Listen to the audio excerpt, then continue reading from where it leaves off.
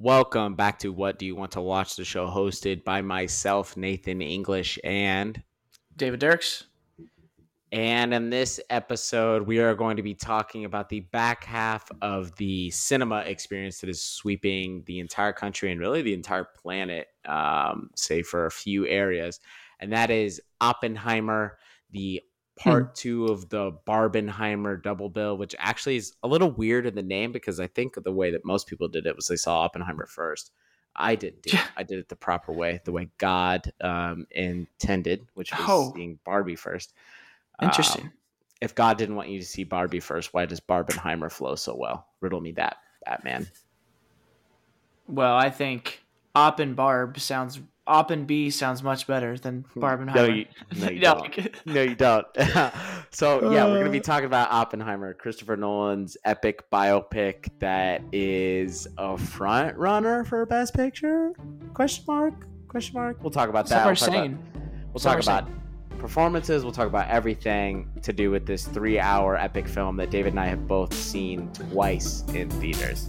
All that's coming up. Thanks.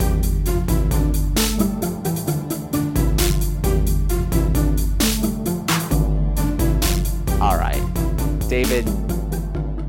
First, I just want to say congratulations. You did it. You made it all the way to July. And you were able to see your favorite filmmaker release possibly his most important and greatest work. Just give me just a general reaction, how you felt walking out of the theater first time after having viewed Oppenheimer. While I was ecstatic, I think you said that I had a 5,000 yard stare. Is that what you said? When I was just contemplating the movie, we were just standing in a circle wondering what we just witnessed. Honestly, like this, I don't know if it's cheesy, and I don't even know if it's because of its quality, but just of the message that it sent. But I was speechless. Like maybe probably because of the quality, but also, I mean, honestly, the message that the movie sent, I think we were all just kind of like, wow. Like we knew that, what the movie would be about, and we probably assumed it'd be pretty heavy, but I don't know if we anticipated it like affecting us the way it did, like in the way that he told that story. I think we were all a little like caught off guard of like, dang. So, and on rewatch, enjoyed it even more. And we'll kind of get into that why and stuff like that. But yeah, man, I was very ecstatic. Maybe the first time this year, just saying this without really thinking, that I've had insanely high expectations and like everything was met. Like I had insanely high expectations and I was like, I didn't have any issues with that. Like there were some really good movies this year that I didn't have as high expectations on that maybe did fine. But for this one, I was like, I hope this doesn't disappoint because I have never expected more in a movie. And to me, it delivered. So yeah I'm feeling good. Yeah, absolutely. I think this is like, honestly, this is kind of cool for you, even just to watch. Like you're such a, I mean, people that listen to this podcast know, but you're such a big Nolan guy. And there was a lot riding on this for you, like genuinely, like personally, there was a lot. Because if this movie sucked, it would have been tough. Like for you to come back from that, and like personally, I think that would have just probably ruined your life for the next couple of weeks. You would have just been like thinking about how disappointing it would have been. So the fact that he like came through and not only I think delivered, but really even to his most fervent critics, kind of like proved himself. And not that was the goal or even something that Nolan had to do, because he was obviously one of the most respected filmmakers on the planet before the release of this movie. But like even people that were very critical of his films in the past have just heaped praise upon Oppenheimer. Just an incredibly rare feat in cinema, something we haven't seen in a while and we'll probably never see again. I was trying to think of like make a comparison to any other films. The only thing that I can think of that this movie is close to is like Titanic, a movie in which that is based on a true story that you also know the ending of before it starts, and it's Mm. 3 hours long, and yet your attention is wrapped the entire time, Mm. and it's going to be unbelievably well received. This movie is going to do just, it's already doing ridiculous business at the box office. Award season, it's going to just mop up almost Mm. everything. Um, it's the budget was $100 million. It has made um, almost $200 million in the U.S. It's made over $400 million worldwide. It's going to go on to be among the more profitable films since the pandemic. Now, it's not going to reach Nolan's top, but you got to think this is a rated R biopic. These movies are not supposed to make money It's at three all. hours long. Yeah. This is the kind of movie that we say that they don't make anymore. They Mm. don't make these biopics for wide theater release. This is something that goes on Hulu. This is something that drops to Amazon Prime, and you don't even hear Yeah. about. And there's one interesting actor in it, and you're like, oh, I might check that out. But then you see it, and you're like, nah, I'm not really interested. Mm-hmm. Oppenheimer was an event. Yeah. And without Barbie, we talked about this on the Barbie podcast too. Without Barbie, I don't think it's as big a success, but I still think it would be a huge success. I think Barbie Mm-hmm. is lifting it as well as Oppenheimer is lifting Barbie. I think they're just Mm-hmm. helping each other out at the box office. Which But who would have thought that it would have gone that way? At first, we're talking like, man, it's going to hurt each other, but has it I'm helped telling you, each other? You we're, know? we're gonna we're going to be talking about this like with our kids. The way that Mm. like our parents talk about some movies that came out, like my parents, I've heard them discuss like what a big deal it was for the Lord of the Rings movies came out when I was so little and don't remember, or even like a movie like Titanic that everybody saw in the theaters, or Or my mom Jaws. oddly remembers like watching Return of the Jedi in theaters because it was such a big deal, even though she'd never Mm. seen any of the other Star Wars movies before that point. So she was just super confused. Yeah. Um, but like that's what this is going to be. Like we're going to be telling people for decades about like, do you Yeah. remember the opening weekend for Barbie and Oppenheimer? Mm-hmm. And it's just I'm so happy. Yeah. Between both movies, Barbenheimer gross, it's made $1.23 billion. Let's go. And the movies have been out for 2 weeks and 5 days. It's That's it. crazy. It's crazy. And like you and I both have seen Oppenheimer twice. I'm probably going to go watch Barbie again before it comes out of theaters. Although I think Oppenheimer is definitely getting help from the repeat business in terms of like, okay, I really like that, but I definitely want to watch it again because it's not Mm-hmm. going to be the same on my TV. And this doesn't mean that Barbie is a lesser movie. Actually, personally, I think I enjoy Barbie more, but Mm-hmm. Barbie is a movie that it's not going to suffer I think on TV as much. You know, Yeah. it's not a film that relies on sound and visuals as much as Yeah. Oppenheimer does, and so I think that Oppenheimer is it's getting good repeat business. Barbie is too, Yeah. but I think Oppenheimer is going to be in theaters for a while because an IMAX, like what is coming out that's going to need to take those IMAX screens. You know, like is the Meg Yeah. 2 playing in IMAX? I don't think so. I hope not. So yeah, and Well, it's like yeah, who it's crazy. cares? Like, So. um, I think Barbie has had a more, a steeper incline, and we'll see it kind of plateau. But I think Oppenheimer is going to have more of like a slow, steady build. And Mm-hmm. Oppenheimer probably won't catch Barbie. Yeah, Barbie's at Mm-mm. 811 million, and it probably is going to cross a billion. Yeah. And Oppenheimer, probably what 700 million, maybe it might settle around there. Mm-hmm. Maybe not even that much. So that's not to say that Oppenheimer is going to catch up with Barbie, but I do think there's going to be more of a steady increase with Oppenheimer, whereas everyone's watching Barbie, and then everyone's kind of done. So, but man, Mm-hmm. it's like, will both of these hit like combined? Are we going to hit 2 billion with this, or is, Yeah. is 1 billion Yep. the I think threshold? so. Okay. There's projections right now, and obviously projections are, it's like polls, right? It can be inaccurate and stuff. You never know. Yeah. But there's projections that show Barbie is going to like pass Super Mario Bros. To become the most profitable movie Wow. of this year, which is insane for a live action movie based on Barbie.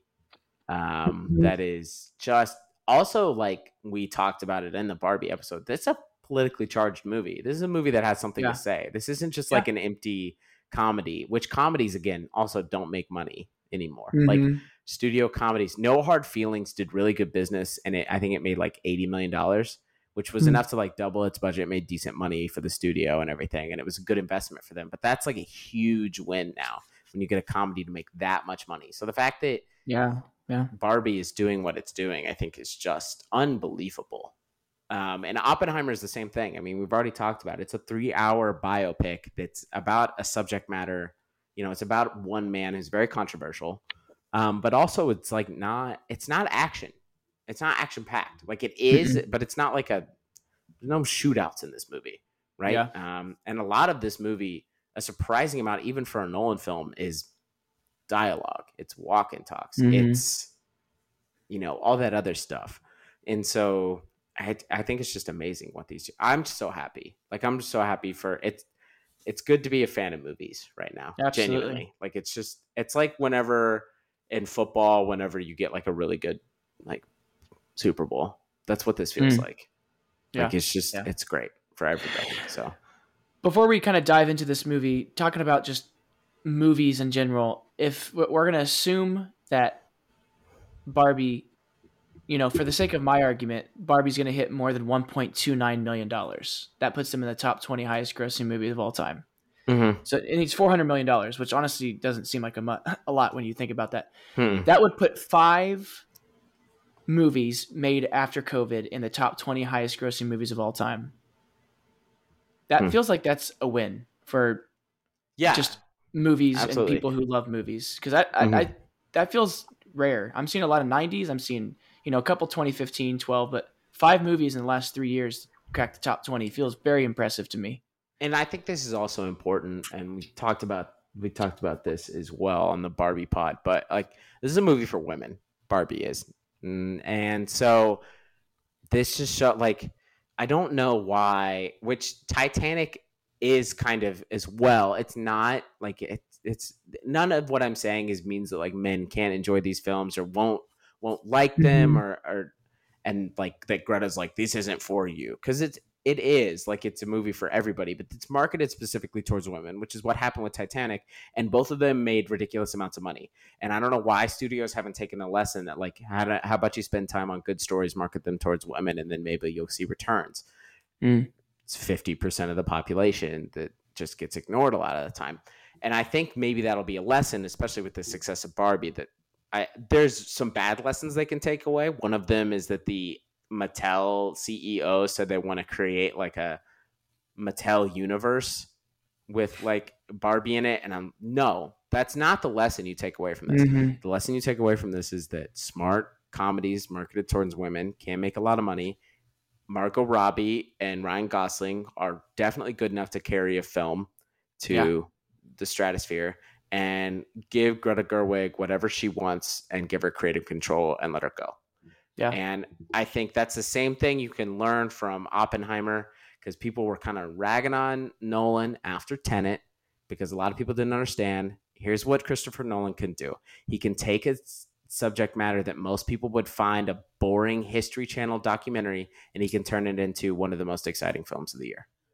He has that power. Yeah. So, well, it's really interesting, and this isn't my thought. I heard this on another podcast, but it's almost like Nolan like split his movies in half with the last 2 that he's made, where like Tenet was very action packed, action heavy, and if you heard the dialogue, great. If you didn't, I mean, it's not the point of the movie. And then this next one he makes is very just dialogue and script heavy. It's just very interesting how like he could have kept making the Interstellars and Inception where it's like action and explanation, prestige, action, explanation. But it's interesting. He's like taking different routes and he's like seeing what he can do. Maybe he's like proven himself to other people, or maybe he's like, I'm going to try this. Let's see. Like I've done everything. Why not try this? So it's just very interesting to see kind of how he's going in this, directing process. And I mean, is there any, I mean, can he do anything? I feel like at this point with this heavy 3-hour script, like, I don't know if, I think he could just do about anything he wanted to do. I don't know. Yeah. I mean, I think he's always had that capability. I think oftentimes people associate Nolan with just like everything Dark Knight and Post, like, and just forget about The Prestige and Memento, like two just astounding films that have such unique premises and are just so entertaining. Yeah. And I think Nolan has some critiques, and they're not necessarily solved through this movie. If you have an issue with the way that he particularly writes female characters, I think he does a better job in this movie, but I think you could still take issue with that. I think Nolan couldn't direct Barbie, but pretty much anything else, yeah. Like I genuinely, yeah. And I think that he's just he makes event films. He does, and not he's one of the few people that makes non IP event films, like Mm. non superhero, non franchise entertainment event films. And yeah, he's also done franchise stuff. I mean, obviously Batman, right? The Dark Knight, which Hmm. is still my personal, probably top, or it's still top 3 Nolan for me, and I don't think anything will ever move it off that list. I'm sure that's probably the same for you as well. Yep. Um, he has that, but he also just like, I'm gonna do my own thing, and I'm gonna make my own movie. I'm gonna write this. I'm gonna direct it. It's gonna cost a lot of money. I'm gonna get big stars to be in it, and it's gonna be mine. And if you don't Yeah. like that, you don't like that. But it's gonna be an event. It's gonna look beautiful, and the effects are gonna be great, and it's gonna be Yeah. a lot of sound. So I don't Yeah. know. At this point, if you're not, if you don't like Nolan, if you're like, I'm out on Nolan after Oppenheimer, there's nothing he can do to bring you in. Yeah. He's So done the war epic. He's done the superhero. He's done the heavy action. He's done the dialogue. Like, he's done deep sci-fi. He's done what high more? concept action. Yeah, he's done Yeah. everything. So, Yeah. I mean, at this point, yeah, it's just I like the way this pairs with Dunkirk as well. I think that's very interesting. Mm. Yeah. Yeah. So, Nathan, this movie has made 407 or 419 million, like you said. Right now, that is his 6th highest grossing movie. That's 2.5 weeks in. It's behind Dunkirk, Interstellar, Inception, Dark Knight, Dark Knight Rises. Where do you think that ends up settling? Do you think that tops Batman? Those made 1.06 and 1.8 billion dollars. It may not get no, there, but no. Inception's coming in at 836 million in third. You think it'll get to third? I think it has a chance of getting there. Yeah. I don't see it crossing a billion. I think that it's going to run out at a certain point, because while the repeat viewing thing is very important, it is a 3-hour movie, and Yeah. it's a Yeah. 3-hour movie you want to see on premium screens. And at a certain point, that's going to play against it a little bit on the back end. I think this isn't Yeah. a movie that people are going to go casually see. But I Mhm. could be wrong, because Avatar 2 also had huge business later on. So Yeah. it's possible that I'm incorrect about that. Which, remember how Avatar 2 was like the biggest movie on the planet? All the memes about like, who gives a crap about Avatar? And then Avatar 2 made like $2.9 billion or something like that. Like Yeah. it's absolutely What's insane. funny is even we were like, I mean, yeah, but it was like 10 years ago. Is this really going to do like as much as people said it will? And then, yeah, 2.5 whatever billion dollars. And Like, yeah, it I, will. It will. I was one of those people that saw it twice in theaters. And Mm-hmm. so, yeah. Um, I think I don't think it reaches a billion, but I think it gets close. Either way, it's a smash success. And I saw that Warner Brothers is already trying to like get him back. But I wonder if he's Guys, gonna. If I were him, I would stick with Universal. Like well, honestly, I yeah, don't. they mad at him, and then they're like, okay, now he's making Oppenheimer. They're like, okay, no, come back, it's okay. And then they're like, no, we have Barbie. Actually, we don't need you. And now it's going well, and they want him. It's like, okay, guys, you gotta pick a side here. Yeah, I mean, I don't. I think he should stick with Universal. Anyway, Mm-hmm. let's talk about the actual movie itself. Let's do some spoiler free conversations a little bit first, before we get into it. So if you haven't seen this film, the first 10-ish minutes of this conversation right here are going to be spoiler free, and then we'll give you a warning before you want to turn off the pod when we start talking about specific plot points. So Oppenheimer is obviously based on the life of J. Robert Oppenheimer, the famous physicist who is often credited as the father of the atomic bomb, which was created through the Manhattan Project during World War II and was eventually dropped. Two atomic bombs were dropped on Japan at Hiroshima and Nagasaki. And this is about the development of the bomb through Oppenheimer, and then a little bit of the aftermath of what he dealt with after the bombs were dropped. This is based largely on the biography American Prometheus. And from what I have not read this biography, but from what it seems, Nolan took out wholesale chapters and everything and adapted it to the screen. Yeah. the person who wrote the biography, calling it one of the most faithful historic adaptations of all time, which is very possible. But also, I mean, that guy's also going to say that because he's promoting himself as well by doing that. But Yeah. Yeah. um, I don't. It's a 3 hour movie about Oppenheimer, how he becomes a famous scientist, physicist, and then develops from that into the father of the atomic bomb, and then how he has to deal with that. Stars Cillian Murphy as Oppenheimer, who's just unbelievable. I like the task that he has in this movie is so difficult. I think emotionally Yeah. just has to deal with. He's fantastic.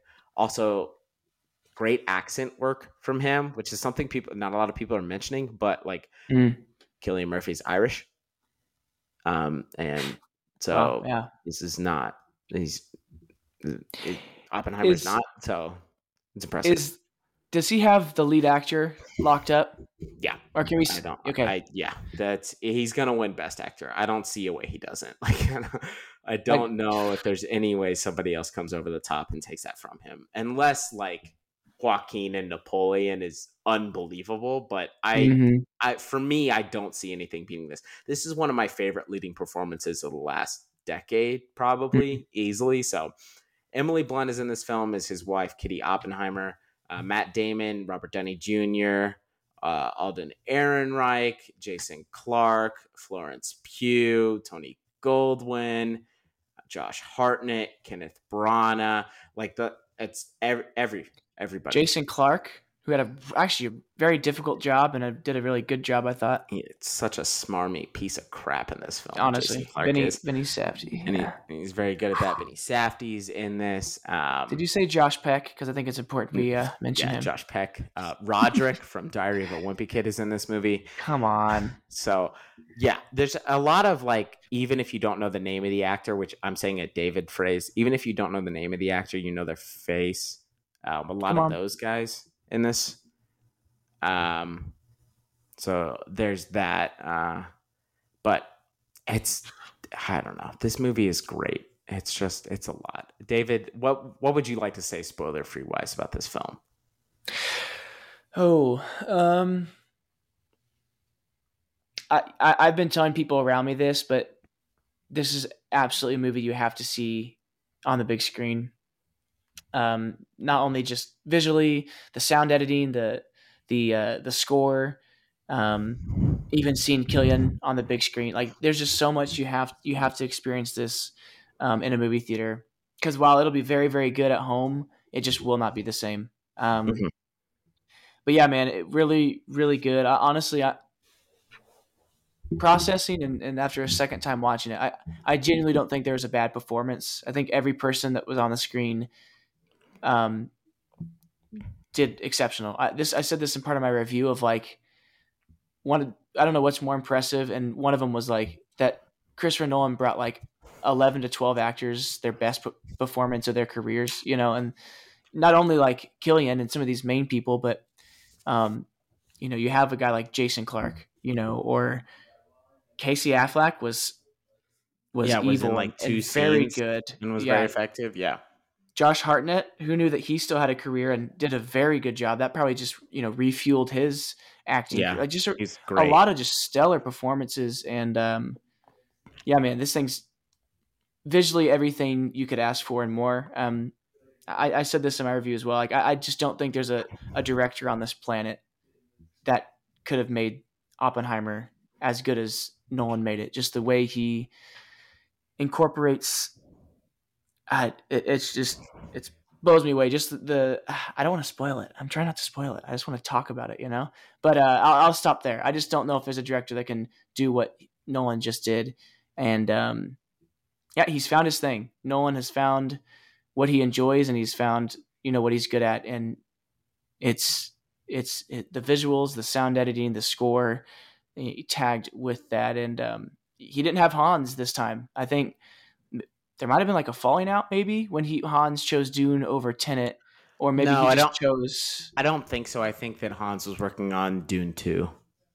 Okay. And so I don't think that he was available. because he hasn't had him in his last two. But I don't think there's like a falling out or anything. Okay, but I mean that's But with not an Garrison's issue score is for unbelievable. Yeah, not an issue for Nolan because now the last two, I even thought Tenet, I thought he did insane in that, but this was even better. Ludwig, very yeah, very good job. And I was listening to it on the way home, and I was just like, man, I'm elevating right now out of my seat listening to this soundtrack. So yeah, I'm excited to talk more about it. yeah, Spoiler conversation, but man, I just really highly suggest watching this. And there's no CGI too. Like this is real. What you're watching is real, which is just really impressive. The human eye can always tell, like, yes, this is really impressive CGI, but I feel like you can always tell, like, yeah, but that's not real. But hmm man, there's none of that here because it's shot in New Mexico and blowing things up for real and doing this on site, and it's really impressive. So yes, like you said at the beginning, I'm proud and I'm happy that it you know my excitement didn't get dwindled at a poor movie because that just wasn't the case. yeah, yeah. Like I said earlier, this movie had a lot more talking in it than I expected, which is a 3 hour movie, Yeah. so I guess that maybe is my fault. But this is much more of like a walk and talk, fast paced style. I think this movie has some of the best editing I've ever seen. It's a difficult task to try and weave.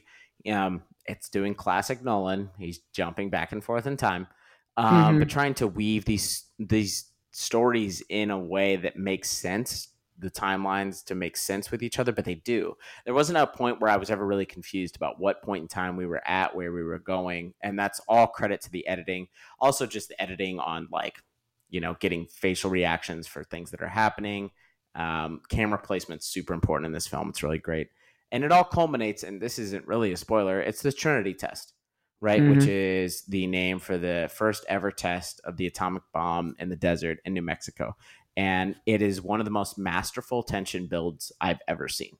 It's unbelievable what Nolan is able to accomplish, cutting back and forth between each different character, using countdown clocks effectively, building the music and the score, and it's just beautiful, Yeah.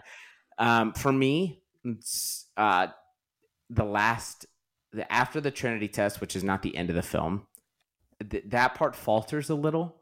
It's not as good. It's not bad, but I don't think it reaches the heights that the first two acts have. That kind of third act is a little for me in terms of where it is compared to the other two, but still, like, it's just Nolan doing great work, and I just want to Mm-hmm. shout out a couple of performances before we like move any further into the conversation. The first one is I thought Matt Damon, who like all the buzz is going to Robert Downey Jr., which fair, like it should be.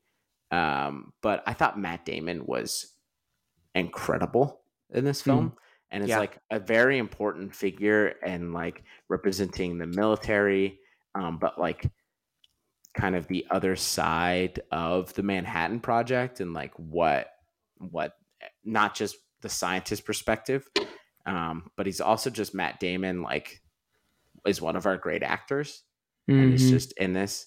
Another one, David Krumholtz, who it plays uh, Isidore Rabi, who is like Oppenheimer's best friend, Mm. essentially, kind of, and he's fantastic in every scene that he's Dude was in in his as well. bag.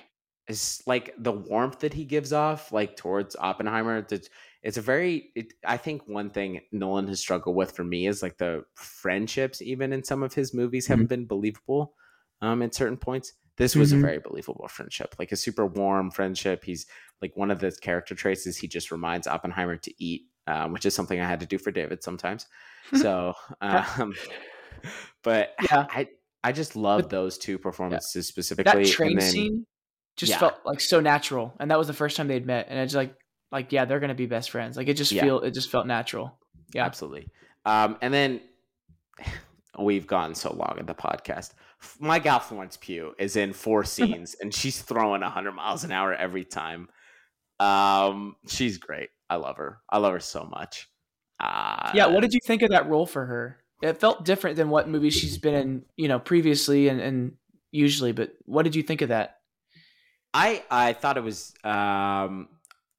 it wasn't enough Florence Pugh for me because there never is. I like that she did it though.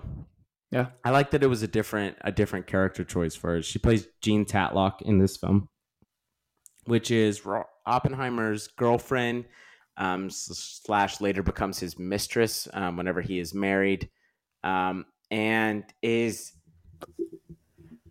I don't know is it's a complicated role because it's clear that Jean had a lot of personal demons in her real life, and so Florence Pugh has no difficulty portraying strong emotions, but at least from the films that I've seen her in, this is the most like over the top emotions she had to deal with, but she's not doing like classic woman cries and screams and flips out and throws things and gets mad.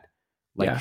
like the just intense sadness that she has present at all times is just it's great. And then she Yeah. has some fantastic line readings as well and just like Mm-hmm. really good chemistry with Killian. Yeah. Also on their press tour, like they get along really well, which is Mm. Killian's normally like a very stoic person. So I found that interesting. But yeah, Yeah. I gotta mention Florence. So Yeah. Well, I mean, I guess, I asked that in the role she had. I guess there's really only two main female characters in this movie, and, yeah, it's Florence, just as you mentioned, and then Emily Blunt. Um, so both did a very, very good job, I thought. hmm.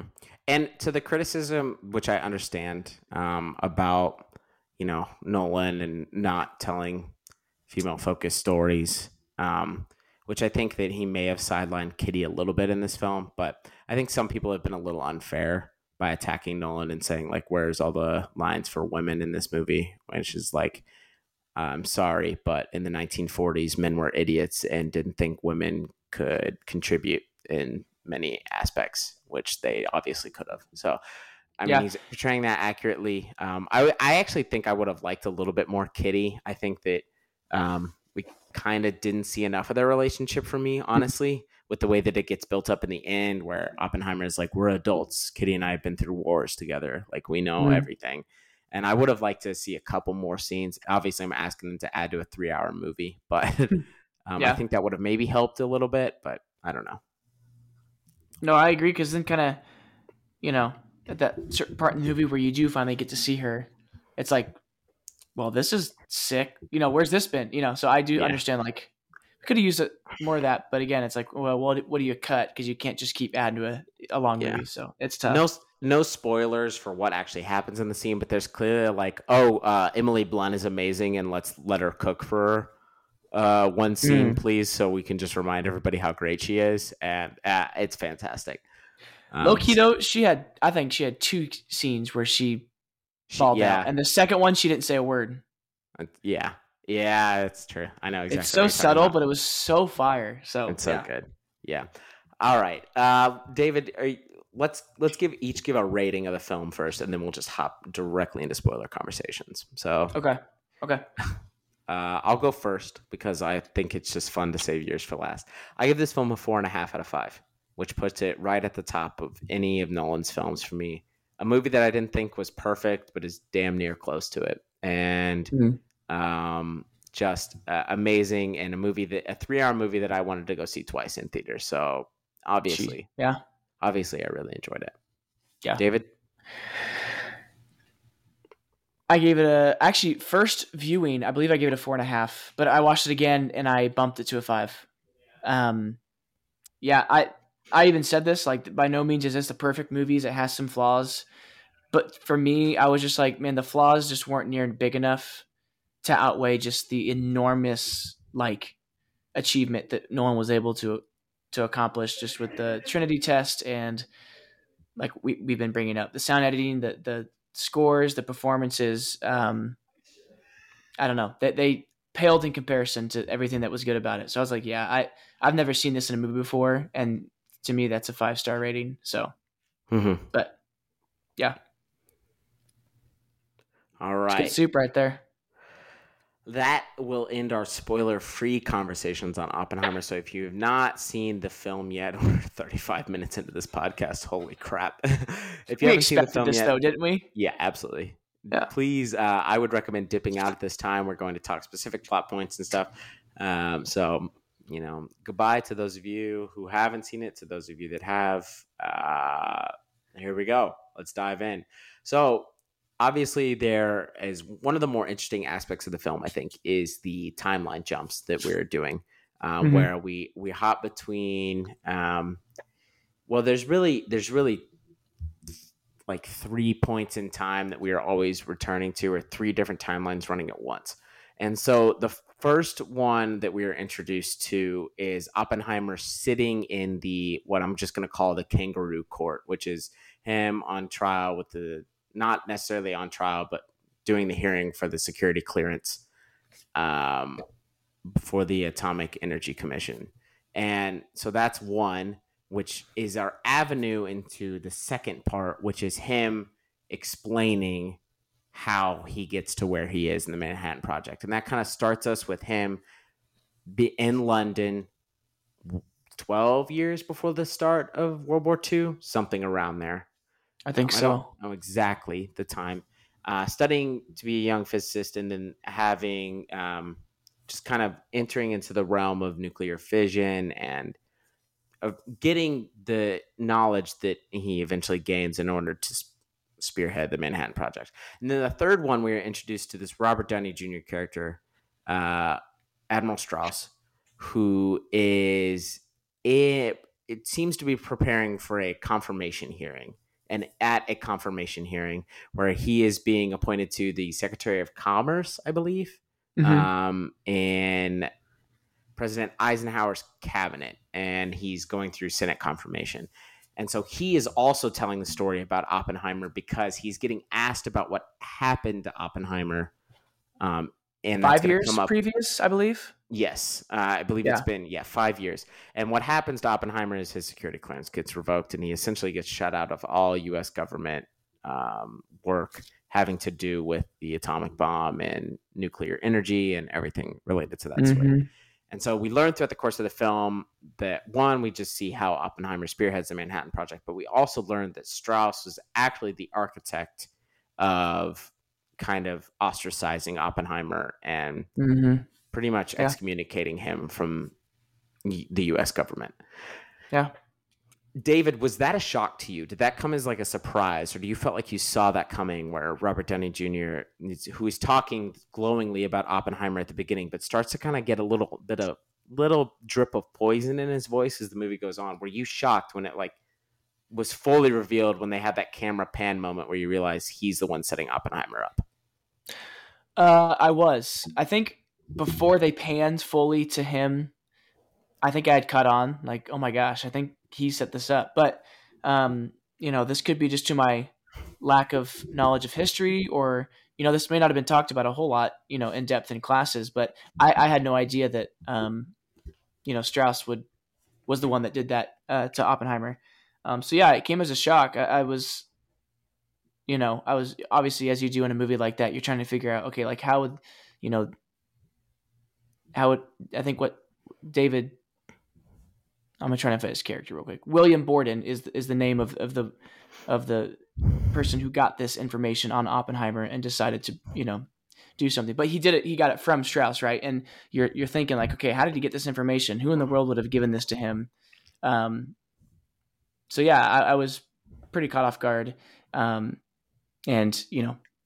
props right to Robert Downey Jr. for being able to Mm-hmm. deliver that performance in a way that wouldn't have you necessarily guess it was him. I think this has been said many times, and it's interesting that like Strauss almost seems like a response to Tony Stark, like, and that's why Nolan cast him. And like, this is a completely opposite. Like, this is the man trying to tear down genius. This is the man Mm. trying to tear down the innovator, the controversial like innovator, as opposed to Tony Stark, who is obviously those things. Yeah. So I think that's interesting. I think from the this is just the movie cynic in me. I was like, Robert Downey Jr. is too big of an actor to just be like a narrator. And Oh, so yeah, that's a like good I point. was like, this is something funky's happening. I didn't know that history either, which is what this movie actually exposed to me is that I didn't know anything about Oppenheimer. I know about Mm. the Manhattan Project in like a loose sense, and like the 2-paragraph summary that they have in our history textbooks. It's like it was a secret like development of the atomic bomb that was spread through multiple sites across the U.S. during World War II, and eventually it was developed. And I remember the Yeah. name Trinity Test, and that's all I know. And so I thought this movie was incredibly enlightening just for me personally, in Mm-hmm. terms of the history of Oppenheimer. I thought one of something that Nolan really dove into that I didn't expect was the anti like communism, which I think is kind of inseparable from Oppenheimer now that I know more about him. But like Mm-hmm. how that destroyed him and how that made things complicated for him personally, because he wasn't even added on to the Manhattan Project initially, even though he was clearly the one they needed, but he wasn't put on there because of his left wing, really just associations. I don't even know if it's proclaimed professed ideology or Mm-hmm. just the people he surrounded himself with. And so I thought that was interesting. And I don't know. I felt enlightened. That it's gonna sound super corny and stupid, but I felt like I learned something through this movie too, which I also did when I watched Mm-hmm. Barbie, so that's good too. But I really Yeah. felt like I learned a lot during this movie. No, I completely agree. I was like, oh, yeah, that's well, and it helps too. Like the author of American Prometheus, him saying like this is one of the most accurate portrayals of a historical figure. Because sometimes you watch a movie and it's like, can I trust that? Was that like, are Yeah, we sure that's how that happened? yeah, But based on just critics and what people are saying, and this author saying like this seems pretty stinking accurate. Even his grandson said the only quarrel he had with the movie was the whole poisoning of the apple because the yeah, grandson claimed that it was like from a friend from a friend from a friend, like it wasn't confirmed that it happens. Um, yeah, which I think I've heard that story before, so I feel like I don't know. But other than yeah. that, like even the grandson was like, "Yeah, that this is what I remember of my grandfather," which is really impressive. There's a couple of scenes that are obviously like added dramatic tension. I don't know about the Kitty Oppenheimer like testifying or not testifying or giving a statement during his security clearance hearing. I don't know how much of that is true. I think also the Florence Pugh scene where he reads the famous quote from the Bhagavad Gita that is, "I am become death, destroyer of worlds," while having sex with Gene Tatlock is probably not how that happened. But I think that's one of the just a filmmaking quirk away from Nolan to introduce this, which I that kind of I'm not gonna lie, David. That part I was like, oh, okay, like that was a little Yeah, much. That was a little much there, Chris. I don't know. I don't know if we needed that. yeah, that And was the only other time that I felt like I got really taken out of the movie, there were a couple like kind of cornier lines, but when they were like the junior senator from Massachusetts, what's his name?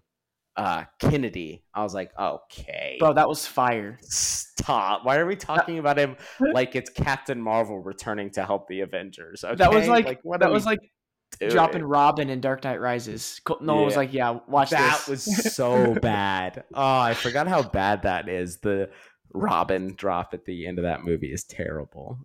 Anyway, I thought I I thought that yeah, this movie was incredibly enlightening. The first 2 hours of this movie absolutely rip. I mean, when we're like getting to the point where he's getting to the Manhattan Project and then figuring, I love puzzle movies, and this is a movie about Yeah, solving problems, and they yeah. can't necessarily even try to solve the problems with you because it's nuclear physics and Hmm. we don't know that, and so they have Yeah, to like explain it but not explain it. But I love gathering. I love a good gathering the team moment. yeah, That's what we're doing. We're assembling a team. And then I love problem solving, even though the end result is something I don't love, which is the yeah. creation of the atomic bomb, which is awful in many ways. Hmm. And so I just thought that the first 2 hours like sailed, like you were soaring right up from the moment that we first like have him narrating how he came to London and then started to learn about this new kind of physics all the way up until the Trinity test. I thought that part of the movie just flew by. Yeah. Man, that first 45 minutes, there's like three high points in this movie for me. Well, there might be more, but that first like 45 minutes when he's like, it like the way he's switching to scenes faster and faster, and the music is building faster and faster, and it switching between like the splitting of the atom and the explosions really close up, like weird Mm-hmm. slow mo, and back to kill, like just it was so good to me because and then I believe right after that it switches to your Senate hearing for the first time. But Mm-hmm. I was just like that first like 45 minutes, you're just like in it, you know, and And then he kind of builds it back up again to that Trinity test, which is just like you said. I don't know how I'm able to be as tense as I've ever been in a movie when I know what's going to happen, you know. But just like right, like what you said, the score building and Killian's like facial reactions feels like I'm actually concerned for what's going to happen, even though I know what's going to happen, and it just blew me away. mm-hmm. Mm-hmm. Because it And feels earned. The test feels earned. It's not like one of yeah, those things where they lollygagged around in the movie for a long time and you're like, how did we get to this point? Even though you don't see each individual step that goes in, you understand how they got there. You understand the timeline of what's been going on, and if they're even pushing mm-hmm. everything up and there's still a lot of uncertainties. You understand the magnitude of everything that's happening. And then, he just builds that tension cutting between each of the three sites where people are at, between Oppenheimer and the general, and back to Teller and all the other scientists who are waiting, and you keep going back and forth and everything, and the music, like Man, the score, is just so great. And then he cuts the sound, which is so smart, to just perfect. immediately cut the sound, no score, no nothing. As soon as it goes off, you're just watching this Yeah, explosion. Everybody's eyes are just on the screen looking up in awe, and then and you it's him just breathing. It's and him then it's breathing. him breathing. It's the I am become death, destroyer of worlds. And then the Yeah, score starts to slowly come in, and you're like, oh my gosh, this is amazing. This is great. And and then you forget. wham, he just Yeah. murders you with sound just Oh my instantly. It feels like it goodness. pushes you back into your chair while you're watching the movie as the characters are getting pushed back. I thought that was Yeah. really effective when like Damon Mm. stands up and then everybody around him like falls and he kind of like braces against it. Yeah. That's just, it's so good. I like and then for me, that's where the last part of the movie isn't as bad, and I do love a good like. It feels the end of this movie feels very Trial of the Chicago 70 to me, which is Mm. a Sorkin movie that I like but don't love, and that's because it just cuts in between a lot of different things, but it's all a story about injustice and like trying to show you how wrong and evil something is, and the two different perspectives, because you actually see two stories. The black and white version, which part of this movie is shot in black and white, that's all everything from Strauss's perspective is black and white. And then everything, which Nolan, I believe, has come out and said that everything in the last hour of the movie that is in color, or everything that is in color, is like the objective truth, is what actually happened. Mm. And so cutting back and forth between that, I think it's entertaining. There's some great moments. The Truman conversation with Truman, which actually happened apparently, where it's Gary Oldman as Harry S. Truman making an appearance, which takes me out of the movie because I'm like, what the heck are you doing here, Gary Oldman? But also, it's great when he calls him But then like, he pulls you back in, don't let that crybaby in here anymore. dude. I thought was great, and Yeah, when then he's like, I don't care. Like people won't care who made the bomb. They'll they care who care who dropped it. dropped it. And I Yeah, dropped it. And he pulls out the white handkerchief and like waves it in his face. he's I'm like, like, oh wipe the my blood off. Yeah, wipe gosh. the blood off your hands. Then uh, Jeez. that part was great. The second time around, I didn't really notice this as much the first time, but the Alden Ehrenreich character is just a person who says, what does that mean? What do you mean? How did that happen? Who's like clearly just there to further the plot along by asking Strauss Mm. these questions so he can give exposition, which is a little annoying. But obviously, that leads to the great Kitty Oppenheimer just destroys Jason Clark's character. Oh my goodness. Who 16. did a No, very 17. good job. No, 18. Yeah, 18. I don't think that's what you meant to say. I don't want to answer, but you know what I mean. Oh, I know what you meant, but I don't like your phrase. Mm-hmm. It's just so good. I I want to talk about the lawyer real quick. And I don't even know his name. So I don't know how Oppenheimer's to lawyer, you mean? yes. Okay. Yeah, I I'll don't even find know it. how to find him. But a very underrated part of this movie was his facial expressions. I noticed that the second time around, like he had such good reaction and like Macon Blair, who played Lloyd Garrison. Macon Blair. Okay. Yeah, man, just the way he was able to express his emotions through his face and like his reacting, like whenever Emily Blunt was going off, and like his just little like surprise smirk to Oppie, and like, there's just so many like different things that he did. I was like, I, I, I think we probably won't know his name, and Hmm. he may not get talked about, probably won't be, but I thought he did a very good job as well. But yeah, dude, we were kind of waiting for that Emily Blunt part, weren't we? We were like, Hmm.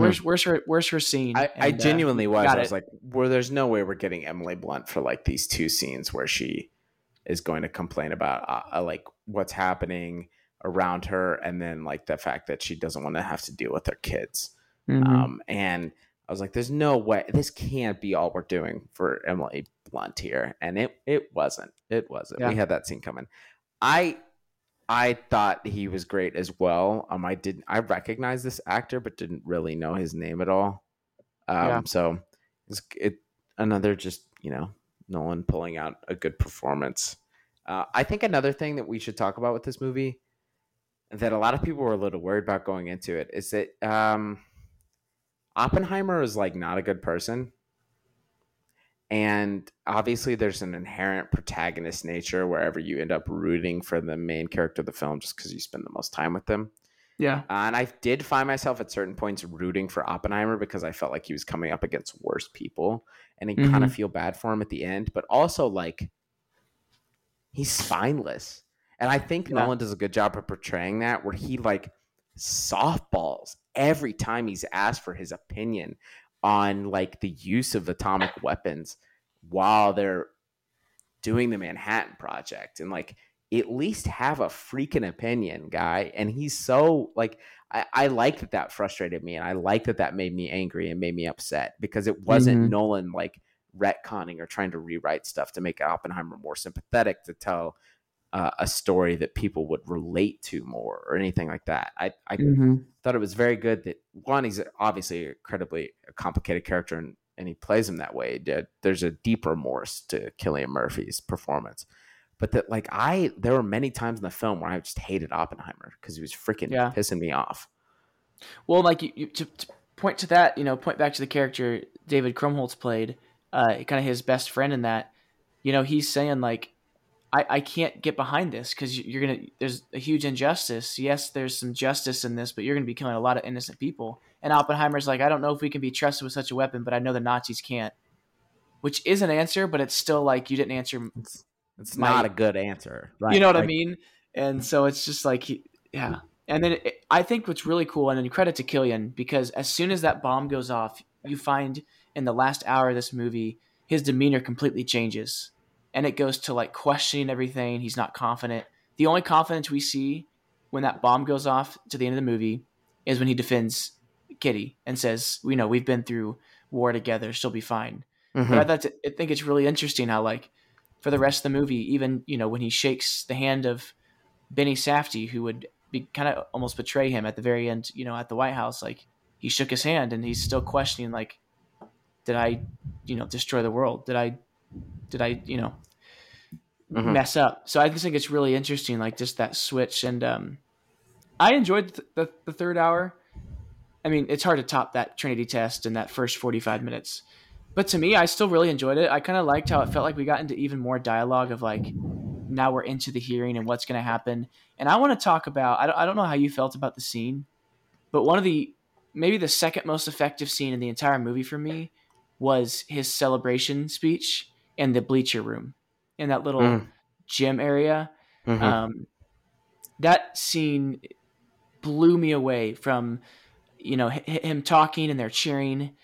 And then it mutes them cheering and he's just talking and the background shaking behind him. And then out of nowhere that they're cheering again, which first of all I jumped. There was an actual jump scare for me there. yeah, it was very um, loud. and then it goes to them just stomping and they're laughing and cheering, and then like there's this scene of like the people's faces light up, and it's again it's an illustration of the bomb going off, and you start to see like the skin melt off one of the girl's face. And And then he steps on a corpse, and it's like ash, and yeah, and as he's walking out you look back at the same girl and now she's like weeping, and like there's people like throwing up and making out, and it's just like the state of humanity. I think it was just so effective, like just the switch It just blew me away. I was horrified. One of the more effective scenes for me in a movie I've seen in a while, um, and that was intentional. I think Nolan even mentioned that there are some horror aspects to this movie, and I think that scene was that, because I was just like terrified and like I think that was at that point when you said you looked over and my jaw was actually dropped, which I don't Mm-hmm. remember. I don't remember Mm-hmm. that, but I guess I was Mm-hmm. just audibly just awestruck because that scene really was effective for me, and I really Mm-hmm. like that. What did you think about that? I know I was listening to some people that actually said that scene took them out of the movie, so I'm just Mm-hmm. curious, kind of what you thought on I, that th- other I thought scene. it was effective, if a little obvious. I mean, it's the very clear way to, which in movies this happens all the time, where there's no way for you to portray a person's inner feelings, so you just give them visions, right? Because I Mm-hmm. feel like that whole thing is a vision. I don't think he even actually gave the speech. I think it's like a dream sequence or whatever, where he's saying like, I don't know how Japan. We don't yet know the full response from what happened, but I know they didn't like it or something like that. Like I don't think he Yeah. ever said that. And so I I I I understand where the criticism is coming from, where it's like it's a cop out because you're showing like, oh, it only matters because in the like the woman whose skin is peeling, and then he looks outside, and it's like actually one of Roderick. I don't know the actor's name. Roderick from Diary of a Wimpy Kid, who is one of the scientists in the film, is like Yeah. throwing up and stuff, and like has radiation sickness clearly. I think it's one of those where you could criticize Nolan for being like, wow, this is only horrifying because in this it's happening to white people versus the Japanese people that it actually happened to. Mm. The way that I interpret it, which I understand, that's a fair criticism. The way that I interpret it is only real for Oppenheimer because he now is envisioning people right in front of him it happening Mm-hmm. to. And he And he's can't, not seen photos or videos of I think at that point of what it because would look like. later they do show, they sit all the scientists in a room and they're showing them like slideshows of like what happened. Um, I think, yeah, I think it was effective, and I think you're really right. I love the point that you made where it seems like the switch kind of flips for Oppenheimer whenever the Trinity test goes off, and then he realizes they're going to use the bombs on Japan, because the whole time, which I didn't really know this. I mean, I knew that they were obviously building the bombs, but they were doing it because they thought the Nazis were going to do it first, and they had to beat the Nazis to it. Mm-hmm. And so that's why they were doing it. And the Nazis are once again used as this kind of just overarching hateable villain that everybody's on board with going Mm-hmm. against.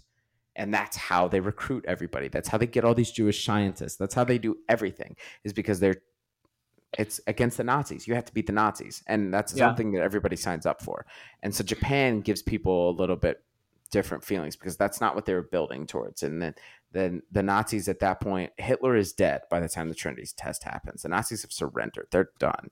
And so I think for me, the more effective scene than what you just listed, which is still an effective scene, Mm-hmm. for me is the scene in which they're choosing the targets, and Oh, he's I sitting in the forgot about that Secretary of War's scene, office, dude. and he's like, we're taking Kyoto off the list because of its significance to the Japanese people. And then he goes on to say like, and because my wife and I honeymooned there 2 summers ago, and like I they're heard going through all these we heard sorry, audible go ahead. gasps. Well, I was we heard like audible gasps in the I mean, theater when they said that. I think I said under my breath, like, you piece of shit. Like, Yeah. sorry. But that's what I said. Because it's like Yeah. one of the most infuriating lines I've ever heard in a It's movie. like, man, And that's it's that way. But I think it's so interesting how that whole conversation is them trying to soften it. They're like, what if we warned them earlier? What if we, like, it doesn't matter. It's horrifying. Mhm. What you're going to do is horrifying. It doesn't matter. And he's like, "What's And your estimates?" He's like, "Oh, 50,000 people." yeah, And and we just know that that which is was yeah. way off. Yeah. And so that scene is just, I think, so effective. And it's the scene that made me the most frustrated with Oppenheimer, Mm. because he had the opportunity to stand up and say something, and he didn't. And he didn't even, he did the like, well, I have made him aware of both sides, and he really didn't. He does like there's some concerns from some Yeah. people and others are pro. And so I think that really illustrates like this is his fault. Like, you sometimes we give I think we give people a pass because we say like he didn't choose to drop it, which he didn't, but he knew it was going to happen, and he had the Yeah. opportunity to speak up, and he had the opportunity to make a stance, and he I think he recognized that and does so afterwards, but he Yeah. doesn't do it before, and that's the fatal Hmm. flaw. Well, yeah, it's tough. Like, you know, if you want to take sides in a way, it's like he has a point of like, I know, I don't know if we can trust us, but I know we can't trust the Nazis. And, someone would have made it eventually. Yes. But, that doesn't remove the fault from you for creating such a device, that you Right. created. And, I think we see that in that last hour where he just looks like miserable and like in a daze almost. Cause he's like, what have I done? And I think even a crazy effective scene, it's when Killian and Benny Safdie's character are watching the two bombs getting driven away, Mm-hmm. and they're just talking about it. And, uh, it's and tough. And he and realizes like, what have I done? and he uses this bull crap argument, which I don't know if he genuinely believed or he just made it to make himself feel better, which is, well, because I've created this most powerful, terrible weapon, there's now going to be peace because everybody's going to be afraid of it. And so Mm-hmm. what I've done inadvertently by creating the most powerful weapon to ever exist is I've created peace because there will be no more war, which is not true. Mm-hmm. And Teller tells him right there it's not true because it says until somebody builds a bigger bomb, Yeah. which is exactly what happened and which is Benny, what continued to happen. I mean, And we kept so saying this, but Benny Safdie, another performance that was like really yeah, good. he was Just great. really, really good. Also, really illustrates how crazy Teller was as well. Mm. Have you ever seen David? Have you seen Doctor Strangelove? No, it's on my list. Okay. Well, the Doctor Strangelove, the main character, the bomb crazy character in that, I learned is based on Teller, who was like Oh, pro dropping hydrogen bombs into hurricanes and like thought they should be used all the time and was just like wanted to bomb things. Just a big jeez. fan of bombing everything. So that guy's crazy, and I think they did a good job of like kind of being like, yeah, here's Oppenheimer. This Teller guy has some good points, but at least Oppenheimer's not like Teller, which is the stance of many. But I think the movie doesn't soften on Oppenheimer. And the end is a little obvious where it shows all the ICBMs flying up into the air and the destruction of the entire planet that Oppenheimer feels in many ways he's responsible for. And he should. Yeah. And he, Another like vision of what he imagines, how the world will end. And, yeah. mm-hmm. One of the more effective quotes in the entire movie was how it ends. And he's, we finally find out what Oppenheimer said to Einstein. And he's like, when I came to you with those calculations, we thought we might start a chain reaction that would destroy the entire world. And Einstein goes, I remember it well. What of it? And Oppenheimer says, I believe we did. And then of course that's when you see like the missiles going up and stuff like that. And I was like, Yeah. man, And again, the score is man, just so effective in that moment as well. this may not be surprising, but for me it is. Like there's a lot of this movie is very quotable for me. Like just I've become death, destroyer of worlds. Prometheus stole fire from the gods, gave it to man. For this, he was changed to a rock torch. Like there's just a lot of like amateurs chase the sun and get burned. Power stays in the shadows. Lewis Strauss and like to me there's just a lot of like quotable parts in this movie that till I somebody thought, bids it, till somebody builds a bigger bomb. yeah, the You Kyoto one, know, even something like simple as that. Like there's some just really effective line delivering in these movies, which I and don't know that other Nolan like outside of Heath Ledger and The Dark Knight, are there other like lines in Nolan films that you really like cling to? maybe in the Prestige, just kind of those twists at the end. But I mean, yeah, I don't know if there's. But I can't think of like specific lines in The Prestige. And as And much as I I love Interstellar, there's so much dialogue in that movie that I can't necessarily think of like other the than iconic Matthew McConaughey saying docking, like docking. Yeah, yeah, like I don't.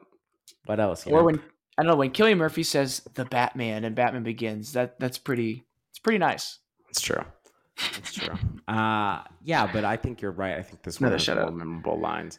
I do think like the last half is structured like Aaron Sorkin, just many of his movies, Mm. and his writing, which isn't. I'm a person who likes Aaron Sorkin, and it has the sort of like look at how this man has been denigrated and betrayed, and again, I think that it's painting Oppenheimer in a somewhat sympathetic light while also reminding you consistently that he put himself in this position. He is at Mhm. fault. He is not blameless. And I think that's very important. And that's the way that I'm reading it. I saw a couple of them, a couple of reviews for this film that have said like this is a movie that glorifies Robert Oppenheimer. And I think it, in a way, it glorifies maybe his talent and his intellect, but I don't think it glorifies his decisions and the Yeah, result of them. because I think we see we see him being miserable and the remorse he feels. I think we see that he regrets every decision, that he made. Um, Hmm. I some aspect of this movie that we have not mentioned yet, and as people post, you know, two bombs on Japan, it's really easy to just, yeah, of course, this isn't going to happen. I don't think we realize how terrifying like this was going to be when they brought up like, when we detonate this, is there a chance the detonation will ever stop? As far as kind of splitting that atom and Hmm. will we destroy the world?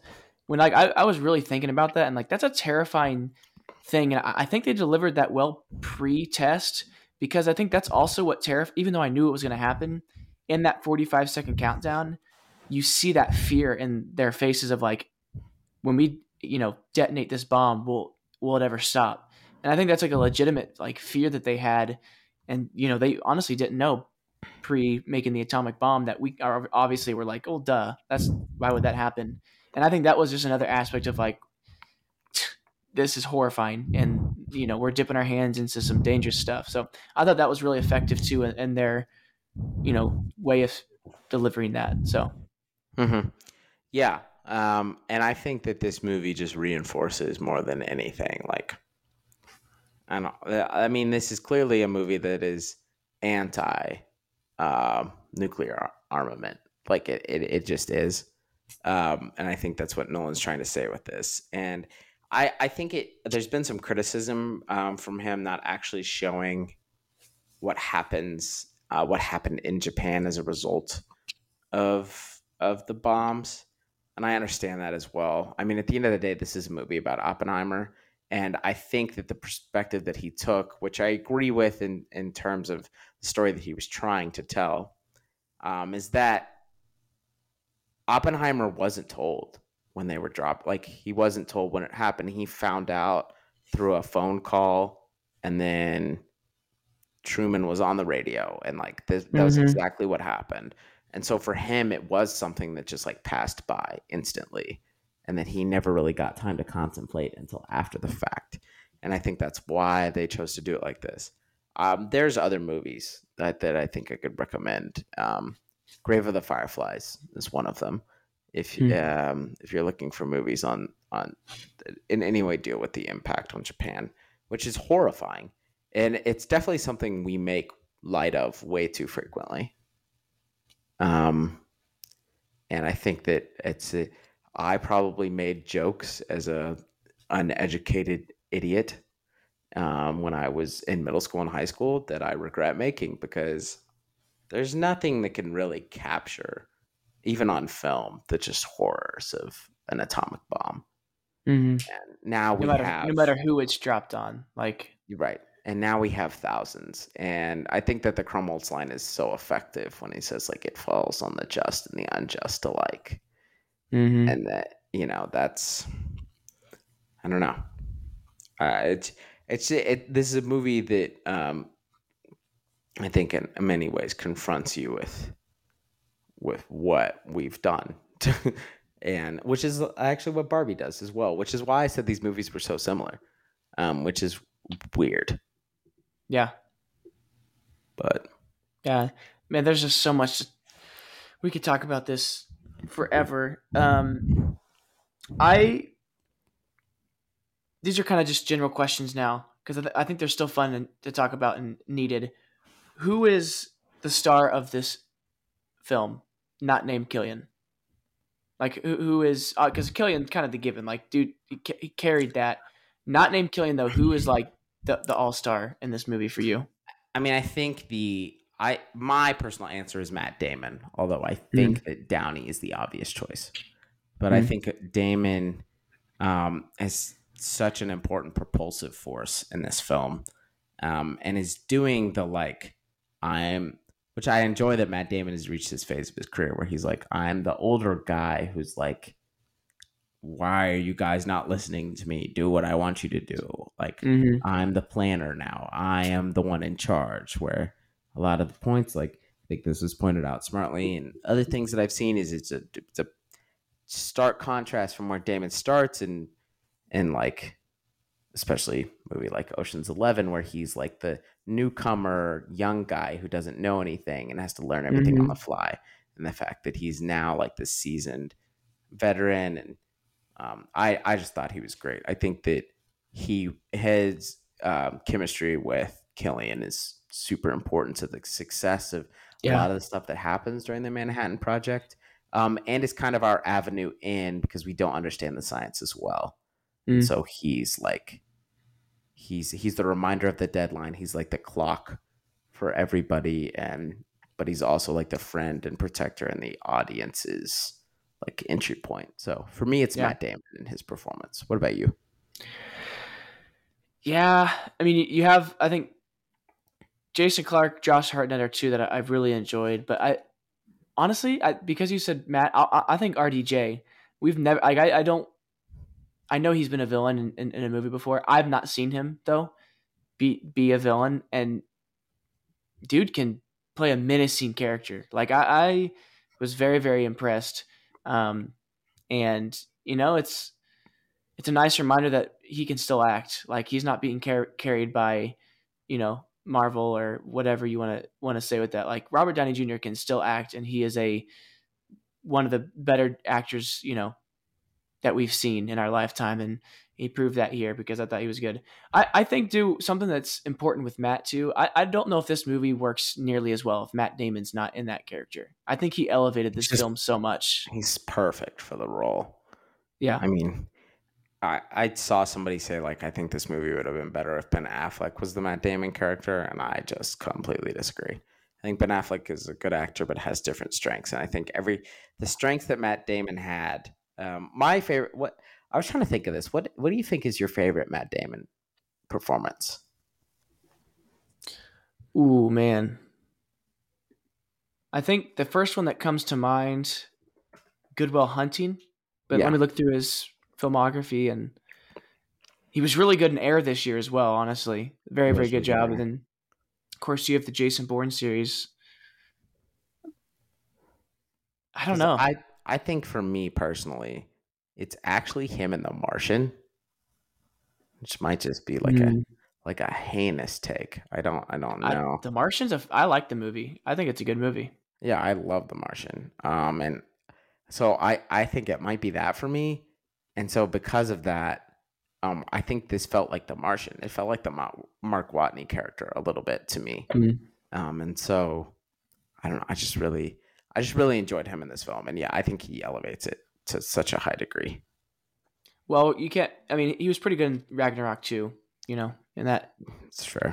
that play as It's fair. actor as Loki. So And I'm also famously like not a hater of, but not really a Jason Bourne guy either. mm. Like I think they're fine, but I don't really care for them. What's So funny about that though is like Mission Impossible, 007 or Jason Bourne. I feel like we'll take Jason Bourne last out of that, but Jason Bourne would clean those other two guys oh easily. yeah, I in a think fight, yeah, absolutely. Jason Bourne would kill the other two and then drop off the face of the planet, and nobody would ever find him again. Yeah. ever. But we'd probably both take Mission Impossible, wouldn't we? I don't know though. Skyfall though. No, no, yeah, I'm taking Mission Impossible. Skyfall, yes, but I counter Skyfall with Fallout, and then the James Bond movies. Casino Royale is good, so that would be Mission Impossible 1. But then you start to get like Quantum of Solace. Is that going up against Rogue Nation? Like, no. Spectre? No. We'll put that up against MI2. Okay, well, it's No Time to Die and Spectre are not as good as Rogue Nation and Dead Reckoning Part 1 and Ghost Protocol. So Well, there you have it. Actually, you convinced me. Mission Impossible all the way. I'm only talking about the Daniel Craig Bonds because I don't give a darn about the other ones. Yeah, Sorry, those I are just don't. I don't yeah, care. So yeah. Nathan, where does this rank Christopher Nolan? He's had 11 films released now with Oppenheimer out. Where does this rank right now for you in his Well, filmography? David, it's interesting that you've asked me that because I believe that I have actually made a list. And if I Mm. haven't, this is going to be quite embarrassing. But I'm I think pretty sure. I thought I I think you had have it. a Chris Nolan list, but have you added Op to it? I don't know. I'm looking. I have not. I will be doing that now. This is going to be happening. Guys, this is exciting. This is live. This is Ooh, come live, on, bro. This is live TV. live If it TV bleeds, right it here. leads. And I don't know what it that is, had to do with I don't anything, think but it really had anything to do with it. Hmm. Oppenheimer it's tough. is currently in last place because I haven't adjusted it yet on the list there. So I let's, think I think Insomnia really just had better, I still haven't seen Insomnia. It's fine. It's my one Nolan. It's got Al Pacino in it, so I feel like I need to. Oh yeah. Oppenheimer for me is third. Okay. So my top three are Behind Dark Knight Rises and Interstellar. Yeah, yep, 100%. No, behind Dunkirk and The Dark Knight, and then In that order. Oppenheimer's third.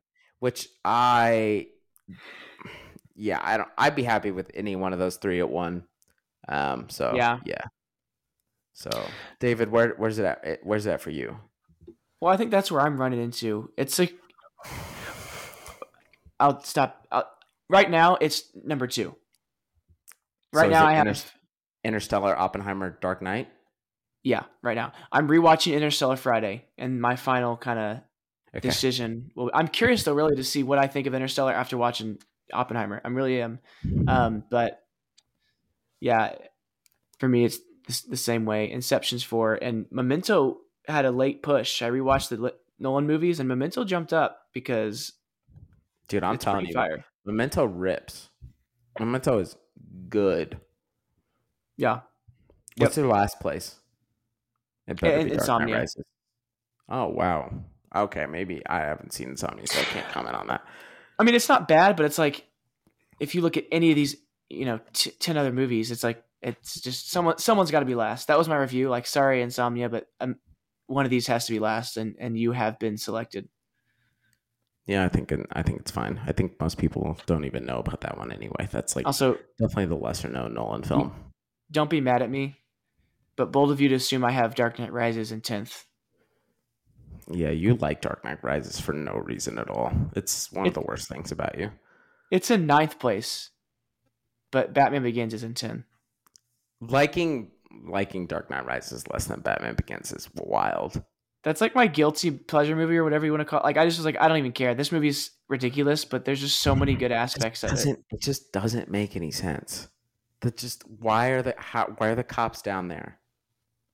But Tom Hardy. But why are the cops down there? I don't remember. Yeah, exactly. That's because Isn't Bane trying to teach him a lesson? But what is the lesson? Why doesn't he kill them all? And then why do they instantly rush and just do a big hand-to-hand fight? Because it makes for good cinema. Stop. Even though like the first like 20 yards of that, the cops chasing just got mowed down by those tanks. I was like, oh because they're guys, you running gotta. at tanks with freaking. Yeah, it's dumb. It just feels dumb. But Nathan, I have one more question regarding Chris, and then we can, if there's more to talk about, there's more to talk about. I think it's worth asking the question: where does Christopher Nolan sit all time director? Jeez. After a movie like this Oppenheimer and what he's done, like, is he a top 5 director all time? Is he a top 10 director all time? Like, I don't think it's ridiculous to ask this question after what we've, what we're seeing out of him. No, I don't think it's ridiculous either. I just know that the director lists are so hard for me. Because it's just, first of all, I don't feel like I'm well versed enough in other, like, I've only seen 2 Akira Kurosawa films, and he's often considered in the Mount Rushmore, right? And I don't know. He's definitely in the conversation for top 10. I mean, and I think directors, it's so much which this is with movies generally, but directors, it's so much personal taste. Because if you like a director's style, chances are you like, or if you love a director's style, you love all their movies. And if you Mm-hmm. don't, you might like some might bridge the gap for you, but others won't. So here's what I'll say. I think he's like top 10. If you consider him top 10, I think he's tier 2. He's not Spielberg level, Mm. but he's like below it, but he's like right there. Does that make sense? Yeah. So like Yeah. I think that there's some untouchables. I think Spielberg, Scorsese, Coppola, maybe. Orson Welles or Yeah, bro. PTA. For me. I mean, but you see know, your PTA is like my Nolan, I feel like. We both you're. have like Yeah, that's true. That's true. That's very true. no matter what, you're like that was a good movie for And then PTA. and then they both have one movie or two movies where it crosses the divide. And for me, there's like 3 Nolan movies where I'm like, yeah, these are masterpieces. 4 Mm-hmm. actually. Dunkirk, Memento, Dark Knight, and Oppenheimer are all I would rubber stamp masterpieces.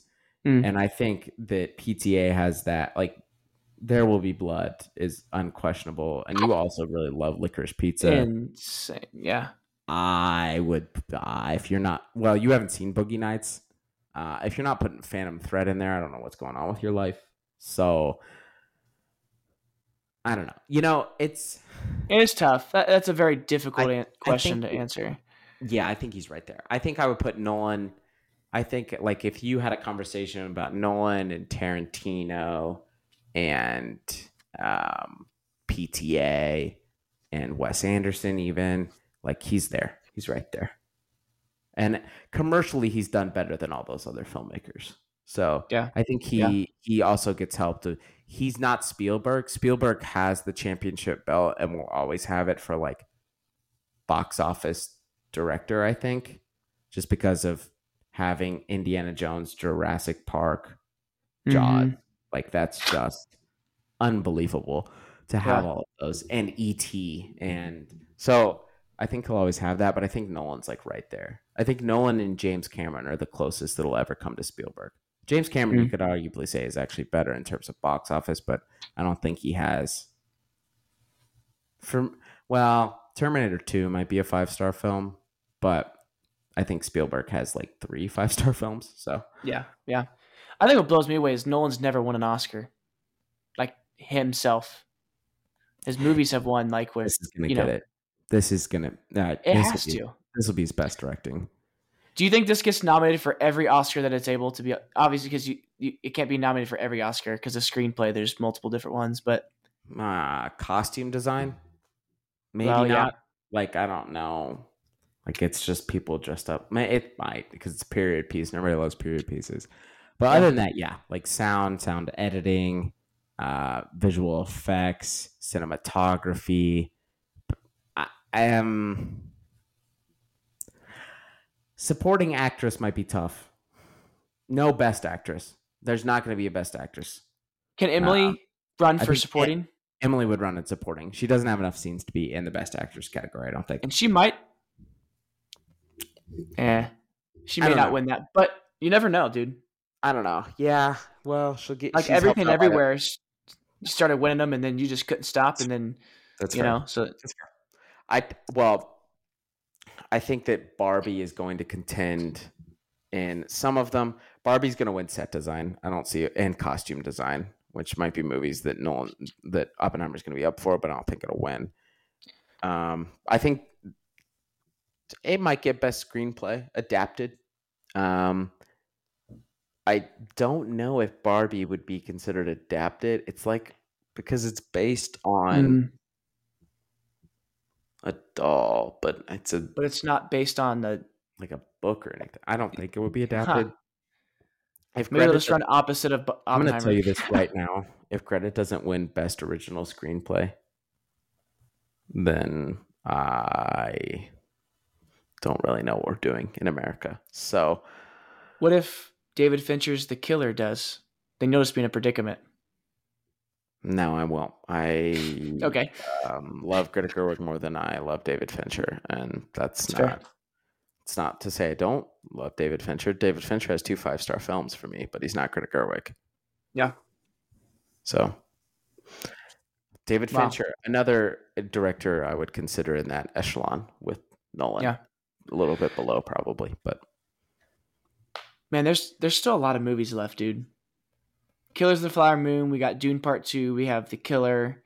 Um, and Ferrari, Michael Mann's movie, supposedly Napoleon. Napoleon. But we'll see, because we've heard rumors about these movies getting pushed. So I don't know if they Because will or of not.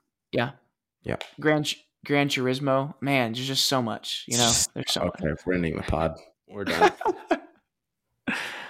Actually, I saw a review and it was a pretty good film, and David Harbour delivers one of his best performances. But that's what I expected from that movie, was pretty good and really like nothing more. They tell you the whole movie in the trailer. I'm sorry, I'm They yawning. do. I'm thinking about Gran Turismo. They tell you the entire, that the kid gets really good at playing the video games. His dad's like, you can't do that. And then he gets invited to the camp to be an actual Formula One racer. And then he like makes it through the camp and then races and then struggles. And then it's like, I've raced this track 1,000 times. Then presumably wins a Formula One race at the end. Woo. Yeah, that's why I've stopped watching trailers, because they just give you the entire movie to try to hook you. Well, I It's think like, that it's movie's just disappointing. not interesting, too. Yeah. That's the part of the problem. I don't know. Yeah. You want to look at a good trailer. First of all, the Dune 2 trailer and Oh my the goodness. Killers of the Flower Moon trailer are both examples of why you should let directors make their own trailers. Mm. So Also, I'm not worried about getting the movie spoiled with Killers of the Flower Moon, because that is a 3.5-hour movie. So yeah, it's 4. It's almost 4. wow. Pee break. I do think the box office, I think he'll be hurt just because of the length there. Yeah. Yeah. Also, it's Almost 4 hours. one of those where I think they're partnering with like Apple to release it. So it's probably only going to be in theaters for like 2 weeks before it goes on to Apple TV Plus, which a lot of people will probably wait because it's 4 hours. I guess Martin probably doesn't care at this point of his career. He's like, I'm just going to start. Well, the Irishman, he's addicted to making movies that are over 3 hours long. Yeah. So Yeah. Nathan, final question. Does this crack your top 50 films of all time? Oppenheimer. Because I think there's multiple ways to look at this, right? You could be your favorite movies. I know you like to look at movies. You like to look at movies in a way of, was it effective? Did like they, the point of the movie that they're trying to get across to me, did I receive that well? There's many ways of it, so I'm just curious. Like, does that hop into your top 50 at all? I mean, look, right now, no, but it's been a while since I reevaluated like 30 through 50. So yeah. Might be a surprise. No, I don't, because it comes down to like personal, like I think that my top 25 are like all of it's personal taste, right? And I'd be an idiot if I was like, this is actually just objective. But I think that like once you get to 50, I'm like, I just love this. Yeah. Like I think Oppenheimer is technically better than a lot of the movies that I have in the back half of my top 50. But like my number 50 movie right now is Mean Girls. Is Oppenheimer a better film than Mean Girls? Better? Yeah. Do I love it more? So. Yeah. Yeah, like Skyfall is not the top 50 movie of all time, but that's one of mine. I'm like, it's like 48. I think I'm like, but it's just so beautiful. Yeah. Like I I've love definitely it. seen better movies, like technically and performance wise. But do I love them more? Do they mean more to me? Would I rewatch them more? No. So I got you. So yeah, that's the determining factor right now. Dog, your top 50 is wild. Mean Girls, this Rogue One, Scream, and then it's just you have a wide variety. I mean, we got a silent film in the top 10. We got a ballet movie, 2 ballet movies in the top 50. 2 Greta Gerwig films. Movie about a color. Wild. Movie about a color. Movie about an apartment. a musical. There's a musical in my top 50, David. Did you ever think that would be Yeah, true? it's impressive. It should be It's, La La Land though. it's not, because La La Land's not as good. You Thank you, should though. revisit that. You should revisit that one. Oh, It's I been a plan while, on it. I plan on revisiting La La Land. Now that especially now my that you appreciate Damien Chazelle a little more. You know, Yeah, you didn't even like Babylon though. You don't. Who doesn't appreciate Damien Chazelle now? I liked Babylon, but I really disliked some integral parts to it, which brought down the opinion of the movie of me. That's very fair. It's very fair. It's not for everyone. Yeah. I don't know. I hated it when I first saw it, and then I thought about it, and I was like, actually, that was great. So, But Margot, that's what you thought. I mean, she is one of our greatest actresses. All right, we got to It's wrap our this highest. up. Yeah, we do. We just, yeah. It's 11. Yeah. It's 11:16 p.m. We got Wild. responsibilities. But movies. But movies, film. What a time. So, yeah, it's been the Oppenheimer pod. Shout out to Robert Pattinson.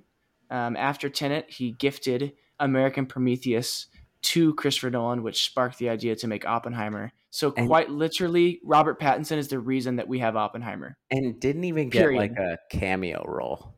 No. Isn't that a little weird? Yeah. He's quite literally the only reason. There's no way Christopher Nolan would have. I mean, maybe, I guess, eventually, but. Yeah. I mean, it's what, like, not even one of the random scientists on the Manhattan Project couldn't have given. Mm-hmm. I don't know. That's crazy. But could be maybe he's filming Batman 2 or something. But this has been What Do You Want to Watch? A full Oppenheimer talk. Barbenheimer Part 2. We've never felt better about movies. And we will just continue to ride the success of these movies and probably rewatch them multiple times. And you should too. But this has been David Dirks, Nathan English on What Do You Want to Watch? Thank you all for listening. Bye.